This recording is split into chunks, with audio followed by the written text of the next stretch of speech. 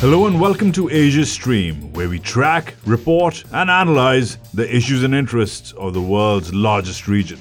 I am Waj Khan, Nikkei Asia's digital editor here in New York City. Today's episode, the war comes to Asia. Russia's invasion of Ukraine is not only brutal and destructive in itself, but it has triggered massive global fallout. The war has come to Asia in the form of a refugee crisis, Western-led sanctions against Russian companies and oligarchs, Moscow's countermeasures such as shuttering its airspace, international companies taking radical decisions to sever their Russia links, and more. The final impact of all of this is still unpredictable, but it's already looking like it will be big and could lead to a permanent reshaping of the world's political and economic maps. Thus, Asian countries are facing a major decision over which direction to go in. Considering its actions, Russia has few vocal supporters. But China is sympathetic, and influential players like India don't want to alienate Moscow for specific realpolitik needs. Another group, which includes countries like Singapore, is worried about the implications for small state sovereignty. And yet others, like Japan, which are supporting the Western sanctions regime, have their own divergent interests, particularly at the corporate level. Today, we host our first Editors' Roundtable of the year, bringing together our most seasoned journalists to understand the political, economic, diplomatic, and tech impact that the war is having. Yes, the war is in Ukraine, but it's not just coming to Asia. It's already there. You're listening to the sound of Asia, streaming in your ear. From Nikkei Asia, this is Asia Stream.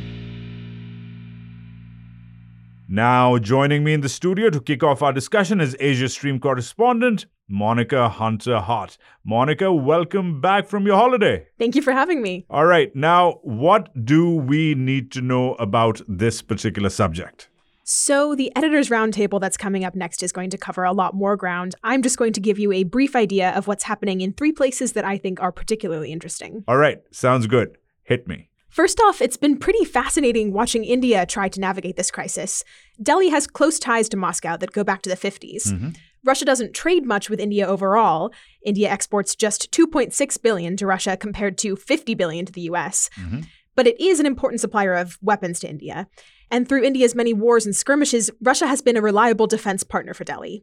As tensions continue in India's rough neighborhood with China to the north and Pakistan to the west, Delhi sees a defense partnership with Russia as more important than siding with its friends in the West. It can't afford to alienate Russia, but it also can't afford to alienate the US, so it's been wobbling on a kind of neutrality tightrope, trying not to anger any party much. It's abstained from UN resolutions and hasn't condemned Russia publicly. Right, but of course, the West doesn't see all of this as exactly neutral. Definitely not. Plus, at the moment, India is trying to find a way to get around Western sanctions so that it can keep importing Russian energy and other goods. The West has banned many Russian banks from using the SWIFT international payment system, which enables cross-border payments. But according to a report in the FT on Thursday, India is trying to circumvent that. It wants to create a local currency arrangement that will allow it to trade rupees for rubles directly, rather than going through the banned systems. That's quite a slick maneuver, isn't it? And yes, I seem to remember that India used a similar mechanism with Iran in the past to evade Western sanctions. That's right. Speaking of Iran, Tehran is being courted as a possible substitute for Russian oil exports. The US, EU, and UN Security Council Permanent 5 are trying to restore a version of the 2015 nuclear deal to allow that to happen. Trading sanctions against one authoritarian regime for another. That's how the US sees it, yes. Of course, Russia is a member of the UN Security Council's Permanent 5, and earlier this month, talks stalled when it stepped in with its own demands. It was trying to create a sanctions loophole. But negotiations finally seem to be gathering momentum again. Reports indicate that Russia has walked back its demands a bit. Now it just wants a guarantee that it can continue to do some of the nuclear collaboration with Iran that it was mandated to do under the 2015 deal. Got it. And who else is on your list? Pakistan, which is a new pro-Russia country, but an old pro-China hand. I mentioned China because it's one of Moscow's most significant partners right now. Like India and Iran, Pakistan has abstained from UN resolutions condemning the invasion. Being pro-Moscow is kind of a new gig for Pakistan, which took on Russia throughout the Cold War and fought the Soviet Red Army through a vicious proxy war in Afghanistan in the 1980s. But now, Islamabad finds itself as a China-backed Russian ally. This is problematic, as Pakistan is usually almost always broke and depends heavily on the US-influenced IMF. Right. Further complicating things is that Pakistan is also in the midst of some political turmoil. On March 28th, its National Assembly will vote on a new confidence measure directed at Prime Minister Imran Khan. But Pakistan is always in political turmoil, Monica. But is Imran Khan going to be paying the price of being in Moscow, hanging out with Putin, literally on the day of the invasion when Russian tanks were crossing the Ukrainian border? That definitely wasn't a good look, but we can't say if that's what the opposition wants to force him out for.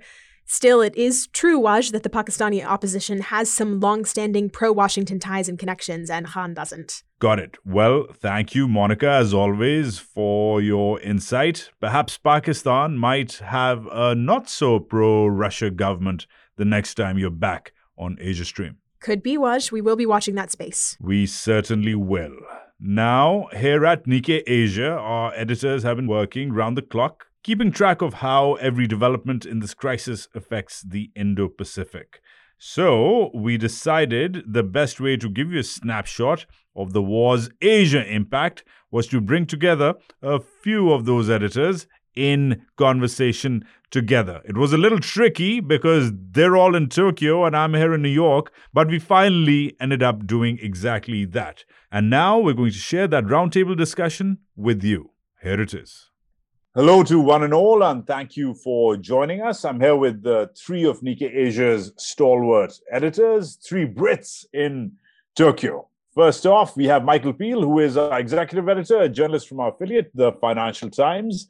He's now in Tokyo, but has previously reported from the likes of Brussels, Bangkok, Abu Dhabi, and Lagos. Welcome, Michael. Welcome, Waj. Thank you very much. All right. And we have Stephen Foley, our business editor, who, like Michael, is on secondment from the FT, where he was deputy US news editor. Prior to the FT, he was a reporter at The Independent, and he's a fresh off the boat arrival in Tokyo and has left some pretty big shoes to fill in the New York bureau where we miss him. Welcome, Stephen. Thanks for having me, Waj. All right. And last but certainly not least, my brother-in-arms when it comes to cricket commentary across the high seas is Andy Sharp, our deputy editor who joined Nikkei Asia nearly 4 years ago after a long stint at Bloomberg in Tokyo and other esteemed Japanese publications. Welcome, Andy. Good morning, Waj. All right. Okay, so we're hoping that this conversation will help listeners understand and get at least a broad overview of how the Ukraine crisis has affected Asia at this point, 3 weeks into the conflict. So, without much further ado, I'm going to jump in and let's start with you, Michael, if I may. Can you please run us through broadly with the lay of the land when it comes to the war's impact on Asia, from the politics to the economics, to the business, to the diplomacy bits, and perhaps briefly talk us through the major issues in Asia that are being shaped by the war and how much of the war's fallout should we expect to land in Asia? Thanks, Waj. And yes, you put your finger on it here that Russia's invasion is not only brutal and destructive in itself and obviously enormously destabilizing for Europe, but it has triggered this massive global fallout. And obviously Asia as an economic powerhouse and the world's most populous region is front and center of that. And the impacts range from the knock-on effects of the Western-led sanctions against Russian companies and oligarchs and different Asian countries and companies making decisions about whether to go along with these or not, to disruptions to supply chains of previously obscure elements, metals and gases that are crucial for key global industries like semiconductors, where production comes from Russia and Ukraine and is being disrupted or could be disrupted. And the political impact is huge, ranging from the very biggest countries. China has this increasingly close relationship with Russia under Presidents Xi and Putin, and which way is China going to go? And clearly there are decisions being made in Beijing about the extent to which Russia should be backed or not, and then the fallout ranges right down to the smallest countries. The Singapore Prime Minister, for example, raising concerns about the impact of this invasion on other small states around the world and their sovereignty.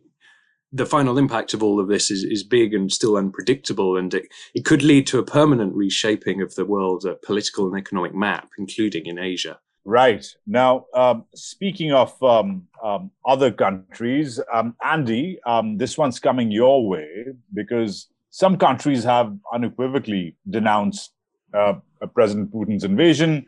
Others have seemed to offer some sort of tacit support, and some are somewhere in the middle. But let's focus on the biggest one of them all. Let's focus on China.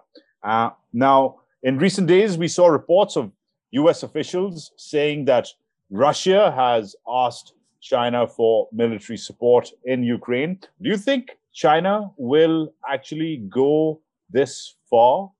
It's a very big question, Waj, and obviously we don't have all the answers. But let's look back to February the 4th, when Putin visited Beijing for the Winter Olympics opening ceremony, and he came back to Moscow with a 15-page joint agreement with China. This agreement was affirming a no-limits partnership between Russia and China, something that, some observers said closely resembled a new alliance.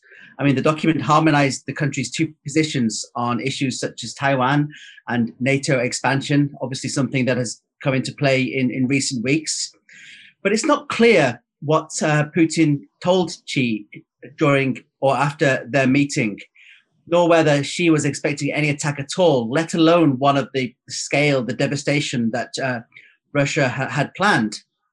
So China seems to be shocked by the carnage taking place in Ukraine. But at first, it kind of played along with Russia, refusing to use the word invasion. But that language has changed in recent days, with Xi referring to the conflict as a war. But as you say, these reports about China being approached by Russia to supply arms, we don't know whether this is true. Obviously, the US has its own intentions with leaking this information. Both countries deny, but I mean, if they do, obviously this creates this puts the war on a whole new scale. But it also, within the CCP, within the Chinese Communist Party, it raises the question of how far Beijing can go with this no-limits partnership. I mean, were China to aid Russia, the consequences would be breathtaking. I mean, not since Vietnam have the US and China been on opposite sides of a proxy war. But Beijing seems to be outside of its comfort zone right now, finding its position increasingly untenable.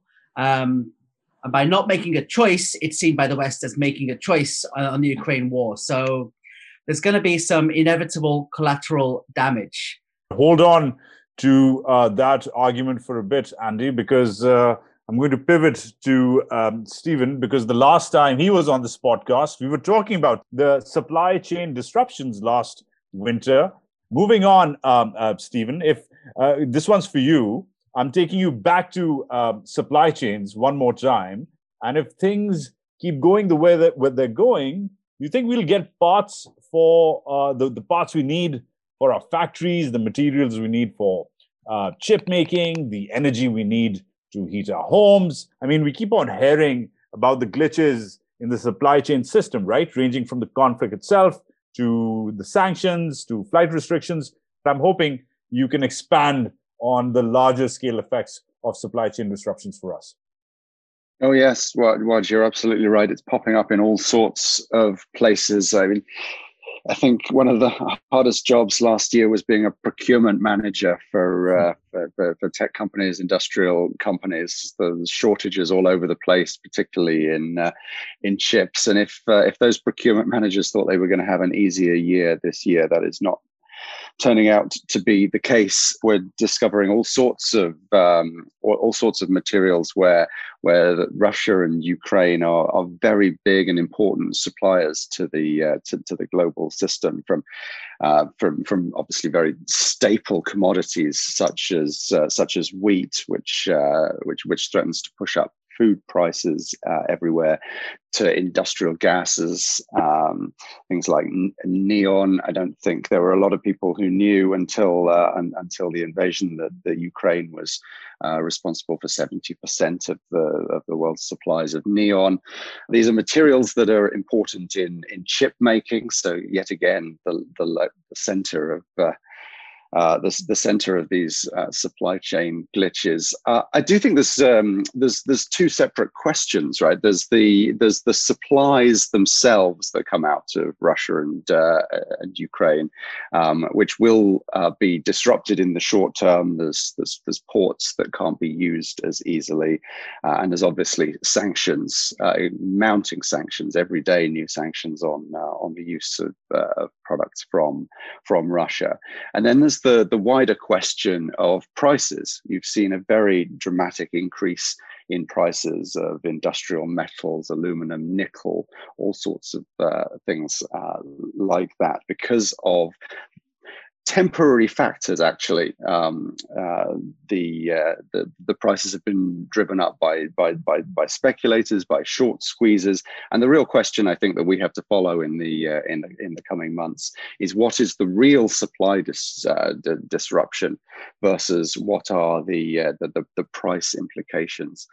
And whether these prices are coming back down. You're seeing it in the price of oil, which looks like an Alpine skyline. It shot up a week and a half ago, but it's come back down below $100 a barrel now, as people understand that the system is going to knit back together in a slightly different way. We may have sanctions on Russia, but there are ways to get commodities out into the system. There are other suppliers. Just in the example of neon, for example, our semiconductor reporters have been talking to the chip makers, who tell them they have 6 months of stockpiles, for example, and are now using that time to look for alternative supplies. So these things can knit back together at some point. Perhaps without Russia in the supply chain, but there's no doubt at all that it's a headache for companies, and another factor in inflation this year. Right. So I'm looking forward to other supply chain articles from your desk, Stephen. But let's get back to geopolitics quickly, and back to China and you, Michael Peel. Now, I know you took an interest in our latest big story, which is Nikkei Asia's cover story this week, which was interestingly titled Player or Played, Xi-Putin Alliance Faces Defining Moment in Ukraine. The title is a tad long for my taste, but very explanatory. But more importantly than what I think of the title, Michael, is that there's a vivid line in there, which I thought I must ask you to expand on. And I quote, "The invasion appeared to cast China in a new role as Russia's enabler. Xi's fingerprints were found at the crime scene." So, to what extent do you think that President Xi can be blamed for enabling President Putin? Yes, that was indeed a very vivid line, Waj, and it really gets to the heart of I guess, two sort of competing and perhaps sort of contradictory trends that have really come to a head in this crisis. One is the idea that China and Russia, and particularly and more widely autocratic states around the world, are natural allies, against for example, Western powers or democracies in other regions of the world. And there's obviously something to that. There obviously is a kind of sympathy between Putin and Xi, which is quite personal, and they've both talked about spending time together and celebrating Putin's birthday together with sausage and vodka on occasion at one summit. So there's clearly something to that. But on the other hand, what what this crisis has shown is that the interests of Russia and China are far from totally aligned. And this is, in one sense, a historically very obvious point. These are two massive countries, which have had very difficult relations at times over the last century plus, and there have been tensions as much as cooperations characterizing that relationship. But more specifically now, China is in this bind that it wants to present the image of itself as a world power, a reasonable power, a constructive power. Now, we can, of course, debate the extent to which that image is true in reality, but that's the image it wants to project. So the idea that it is assisting a country which has openly invaded a neighbor and is bombing cities and driving millions of people to flee and causing massive civilian casualties, that's not an image that China wants to project.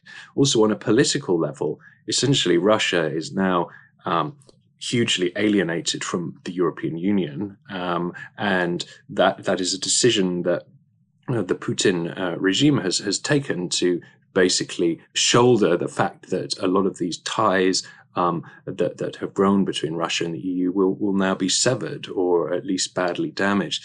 China doesn't necessarily want that. China doesn't have any great love for the European Union, perhaps, but it sees it as a useful partner, obviously in trade, but potentially in other areas such as climate. And of course, EU-China relations, if they're reasonable, they help give credibility to the idea of China as a constructive world power, which it wants to project. So for all of those reasons, this does create this real dilemma in Beijing, and I think we can see, as Andy in particular has outlined, that there's obviously an internal debate going on in Beijing. It's obviously very opaque, and it's hard to say with any authority exactly what's happening or how it will end up. But Putin really has kind of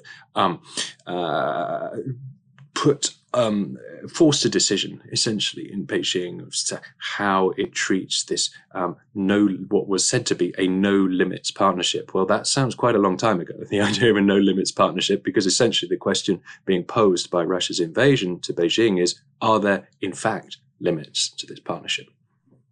It does seem quite a long time ago, but coming back and circling back to the rest of Asia as well, which shouldn't be forgotten. China, of course, takes up most of the space in the room. But Andy, this one's for you. How's the rest of Asia reacting? And because there's other players in the region. There's Japan, which is, of course, pretty gung-ho from what one sees, pretty gung-ho about following the sanctions regime. They're even letting in refugees right now, which is not very in character with Tokyo's decades-long policies. There's India, which seemingly isn't too gung-ho about following the rest of many other democratic countries. There's the ASEAN nations. Some of them seem to be sitting this one out. Could you detail the highlights across the rest of Asia? So if I go more closer to home, to Tokyo, one thing that's come up out of this crisis, and it was a very, very interesting comment by former Prime Minister Abe, just 4 days after the invasion began. Abe said it's only natural for Japan to discuss the possibility of nuclear sharing with the US. It's being widely discussed within the government. And this naturally is annoying China.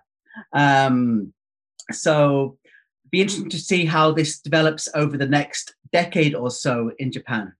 Jokowi, the Indonesian president, in a recent interview with Nikkei, said, he called for a ceasefire. He's pushing quite strongly. But other countries such as Cambodia, which is obviously closely linked to the government in Beijing, has been sitting on its hands. And Cambodia is important this year because it's the chair of ASEAN. Right. Now, Stephen, it's not just governments which are adjusting to the war, right? Private companies who do business with Russia are also facing the larger question about whether or not to continue. Now, some of them are just leaving in what is being called as the Great Escape from Russia. But could you give us an overview of how corporate Asia has been responding to this crisis? And help me understand why Asian companies have been, from what I'm gathering, a tad slower to halt their operations in Russia compared to their Western counterparts. I think you're right to identify that as a broad characterization. Yes, and when companies have pulled out too, there's been a somewhat noticeable difference in tone or explanation as well. You have when Western companies who've jumped in to say they are shutting up shop in Russia, like Nike and Apple, their statements have typically included a pretty full-throated denunciation of Russia's actions. There's been perhaps slightly more cautious statements from Asian companies, and as you say, they have been slower to act. You've had energy companies such as Shell and Exxon from Europe saying they're going to sell out of joint ventures that they have with Russian energy companies. You have, just a very clear example in the Sakhalin oil and gas fields, which Exxon and Shell are major partners in. You also have Japanese minority partners in there, such as Mitsui and Mitsubishi, and they are not making the same pledges to pull out of those joint ventures. The experts that we've had have said people are taking their cue from governments and the sort of the vociferousness of the government's sanctions. And Prime Minister Kishida here in Japan has made the argument that just dumping these stakes doesn't necessarily harm Russia. It will harm yourself in the sense that it makes it harder to pull in energy into Japan. It might leave these stakes open to be snapped up by China, so no one wins that way. You've had U-turns though from a company like Uniqlo. Its outspoken boss was saying that Russians have a right to live as we do. Clothing is a necessity of life. He was very vociferous in an interview with Nikkei about 10 days ago, saying he was going to stay the course in Russia, keep the shops open there. But a few days later, there was after a lot of consumer anger on the internet, so that was reverse course. But it wasn't the reversal wasn't described as a response to to public pressure. It was described as operationally there are problems that make it hard to operate in Russia. Right. Stephen, real quickly, I'd like to follow up. This sort of reminds me of some of the foot dragging or counter arguments conducted last year and the year before that by certain companies, many of them in Japan, when the whole decoupling debate with China had kicked off. And I remember Nikkei Asia doing a story, or a series of stories actually, about how many were arguing that this is easier said than done, and it could hurt the economies of the countries. Does it remind you of that turn of events then? Oh, very much so. And there is a sort of a technology decoupling aspect to this too, as the US has put together a new round of technology sanctions on Russia as well, saying that US designed technology cannot be sold to Russia. That is causing a lot of consternation at this point amongst tech companies who have to go through and try and work out the letter of the new US law. So there will be some difficulty in pulling apart these tech supply chains. It's an incredibly integrated world, so it's easier said than done. Right. And Michael Peel, on to you. Considering of all the places I mentioned at the top, you've also reported from Syria. So I'd like to pick your brains about this one, that it seems there are things we can learn here from the Russia-Syria experience, because that conflict gave us a taste of modern Russian aggression. We saw the droves of refugees flooding into Europe. We saw those airstrikes. We saw the willingness to work with, unsavory characters and governments. What examples do you think Russia's experience in Syria can teach us right now about this conflict? Yeah, thank you for the question, Waj, which I think is a very pertinent one. And I would just expand it a little and say that, Syria brings both parallels and contrasts, which are actually quite striking. Now, to start with Russia, the subject of your question, I reported from Syria in the early years of the conflict there, when before Russia had intervened. But what was very clear was that the strategies that the Assad regime was using were very similar to some of the strategies we see today in Ukraine. And in other words, missile strikes on residential areas, certainly no effort to spare civilian lives, and a lot of evidence that civilians were actually being targeted in some cases. And Russia in 2015 got involved and came on board with that strategy, and was basically an accessory, has been an accessory of the Assad regime's brutal crackdown ever since, in the name of combating terrorism, and has, with some success, like the Assad regime, framed the Syrian war as a battle by the Assad regime against terrorists, when, of course, there is so much more to it than that, and there was a very strong opposition in Syria, which was mainly concerned with the repression of the Assad regime. And they've been kind of written out of the story, written out of the narrative, and Russia has been a big part of this brutal war over the past many years now. And of course, other reporters who've covered Chechnya have also been struck by the scorched earth approach that Russia took there, and the amount of devastation that it inflicted there. And as one BBC reporter said, well, if you're surprised by Russia's tactics in Ukraine, you haven't been watching what it's been up to over the past 20 years or so. The other point that I wanted to raise from what you said, which is related to Syria, is a very different point, and it's about the reaction to refugees. We see these heartwarming, life-affirming stories, indeed, of European countries opening their door to Ukrainian refugees in large numbers, both at a governmental level and at a personal level. People turning up in train stations in Germany, offering refugees a place to stay and food and so on. And this is wonderful, and there have been many pieces written about how wonderful this is.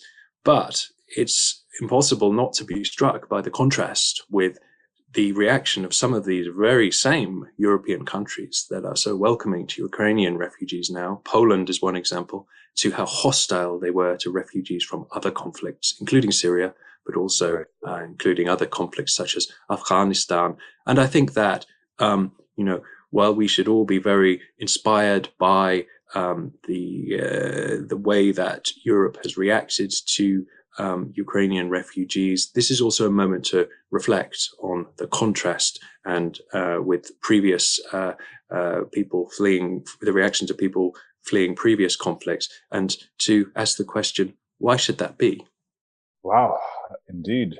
And on to you, Andy Sharp. We're nearing the end here, but before we go, let's try to grasp the bigger picture really quickly. Now, it's been 3 weeks, and the war has witnessed a shift in, somewhat of a shift in the global alliance system. We've seen NATO being strengthened. It's coming back together when a lot of people had sort of written it off. There's also talk now of a new alliance, perhaps an Indo-Pacific version of NATO or an expansion of the Quad. So how do you see the security infrastructure, the security systems in the Indo-Pacific in the alliance structures, etc., particularly among democracies. How do you see that changing, if at all? Okay, I think we start with one very important piece of news that went under the radar because of the war in Ukraine, which was South Korea got itself a new president last Wednesday, Yoon Suk-yeol, a conservative former prosecutor. So he has talked quite openly about getting involved with the Quad in some way over the next few years. Obviously not joining immediately, but there's talk of him joining a Quad meeting in Tokyo in May, bringing South Korea into the so-called Quad alliance, or whatever we call it, would certainly strengthen it, given that it's a neighboring country of China and has huge business interests in China. Plus, another thing we need to cast our eye on is the Philippine election in May. It looks like Ferdinand Marcos Jr., the son of the former dictator, will win the election. Obviously, it's Philippine politics. It could go any way, but this does look like the most likely scenario. And he's more likely, I believe, to stick with Duterte's kind of ambivalent stance towards the West, clearly looking more at China's business interests. So it's probably unlikely, although things can change quickly, that the Philippines will join any such Quad network. I think Japan's going to be pushing as well other nations in East Asia to join up. Right. And this is my last China question, I promise. There's been a lot of talk about how not just after the war, but even during the war, even now, Russia is being pushed further because of NATO, the international sanctions regime, etc. Russia is being pushed further into China's embrace. Stephen, I have a more specific question for you about that embrace. Will China Inc. move in to scoop up the market share from other companies which are now moving out of Russia? Oh, I think you're seeing it already, Waj. I think there is this divergence. You have the Western companies heading out. You have Chinese companies actually finding pressure to stay in. There was an extraordinary situation of Didi, the ride sharing business, which was in the process of pulling out of Russia, and because it was seen as not being sufficiently loyal to a China ally, it faced a lot of pushback on social media, and in the end, it cancelled its pullout from Russia. So it remains there, and there's obviously a very big opportunity for China's smartphone makers in Russia as well as Western companies like Apple pull out and Samsung pull out. I think there's a bigger picture question, however, when it comes to the China situation, and that is the financial question, the question about China's role in the financial system. What this situation has revealed yet again is just how powerful US-led sanctions can be. When the US can galvanize the international community through the SWIFT system that is internationally owned, through the dollar system, the fact that so much international trade goes through dollars, the US is able to impose sanctions far beyond its borders. And the question, I think, for China is, and for businesses and financial businesses outside of the US, is whether they knit together a new financial system that cuts the dollar out, a China-based financial system, so that it's a fail-safe, so that the West cannot cut you out in the way that they are very successfully doing with Russia at the moment. And if a new renminbi-based financial system starts to emerge, then that, bigger than anything, is China's great opportunity here. Right. And Stephen, before I let you go, 30 seconds, please, for our listeners about what they need to know about Asian businesses in the wake of this war. Well, I think the open question is which way is China going to jump ultimately? Is it going to seize this opportunity to open bilateral trade, to be a conduit around Western sanctions, or is it going to encourage its businesses to fall in line, to keep using the dollar system, and to allow Russia to be sidelined from the global system?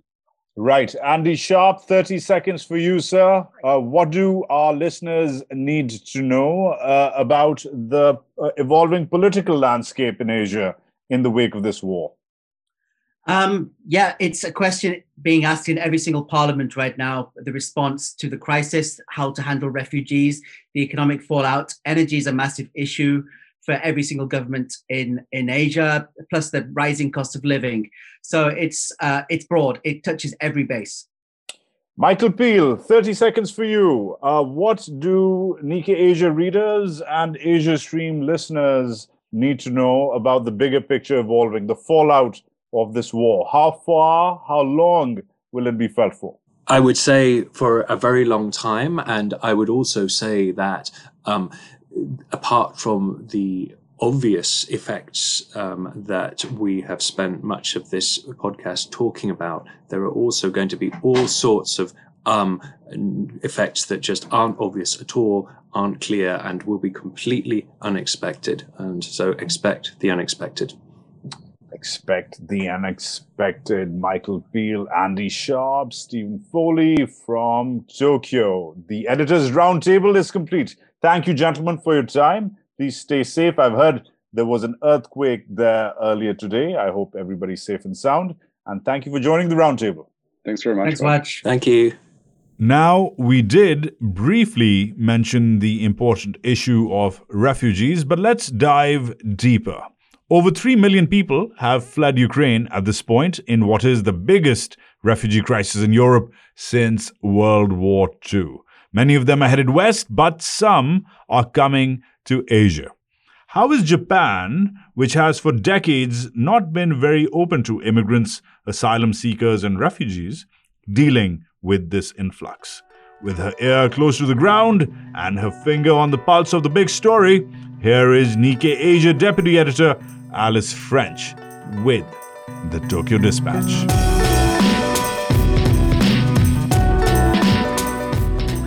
Konnichiwa and welcome to the Tokyo Dispatch, where I'll be sending regular updates from the narrow streets and neon lights of Tokyo, home to Nikkei HQ and hub for our East Asia coverage. As the war in Ukraine rages on, there have been some signs of hope amongst the despair, in the form of displays of solidarity with the people of Ukraine in many Asian nations. One story that particularly caught my eye this week was Japan's opening of their borders to Ukrainian refugees, which was covered by Shunsuke Shigeta from our Tokyo newsroom. The news was a pretty big deal, considering Japan has not historically been the most welcoming to refugees.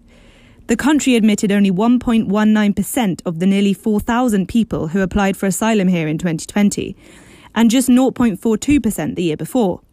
Compared to countries such as the UK and Canada, whose refugee acceptance rates lie at around 50%, that's a minuscule proportion. But current Prime Minister Kishida seems keen to rebrand Japan as a haven for refugees fleeing the Russian invasion. He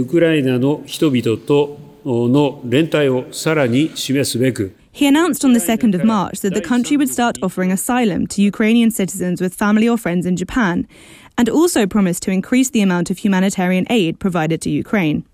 As of the 16th of March, only around 30 Ukrainian refugees have actually been let into Japan.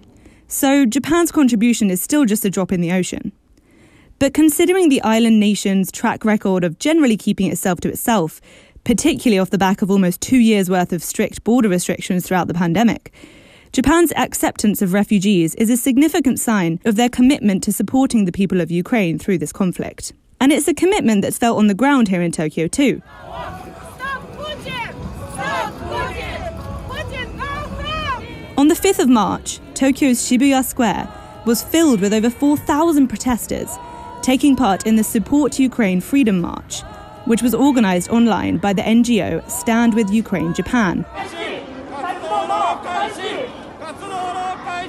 It was quite the sight seeing Shibuya's famous crossroads turn into a sea of blue and yellow, as Japanese, Ukrainians, and foreign expats alike wielded Ukrainian flags, banners, and placards.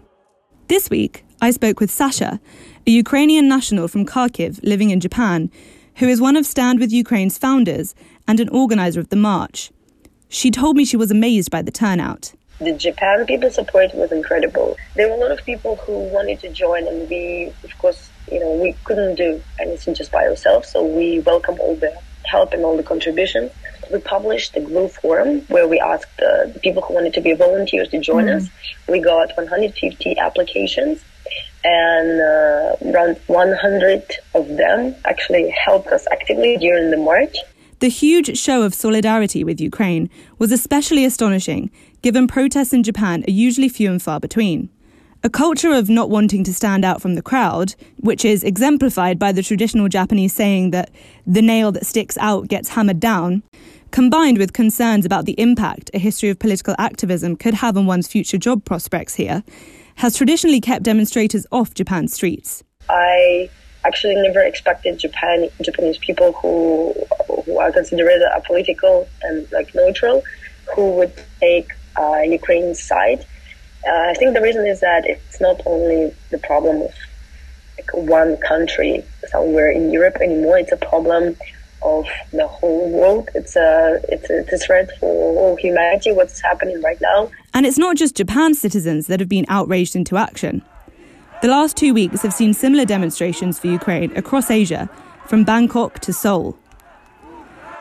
The outpouring of support for Ukrainian civilians, even in countries so far geographically removed from the conflict, at least provides a small sliver of heartwarming news amidst the destruction. This is Alice French with the Tokyo Dispatch for Asia Stream. Mata raishu! That's it for Asia Stream this week. As always, I encourage you to head to Nikkei Asia at asia.nikkei.com for more in-depth coverage of the Ukraine conflict and all things related to Asia. If you enjoyed this podcast, please share, subscribe, and leave us a review, and hopefully a 5-star rating. And a reminder that Nikkei Asia is currently offering an exclusive discount for our podcast listeners. Just type in the code AsiaStream, all caps, no spaces, at checkout when you visit asia.nikkei.com. This episode was produced by Monica Hunter-Hart and Jack Stone Truitt. I'm your host, Waj Khan. We'll go full stream ahead next week.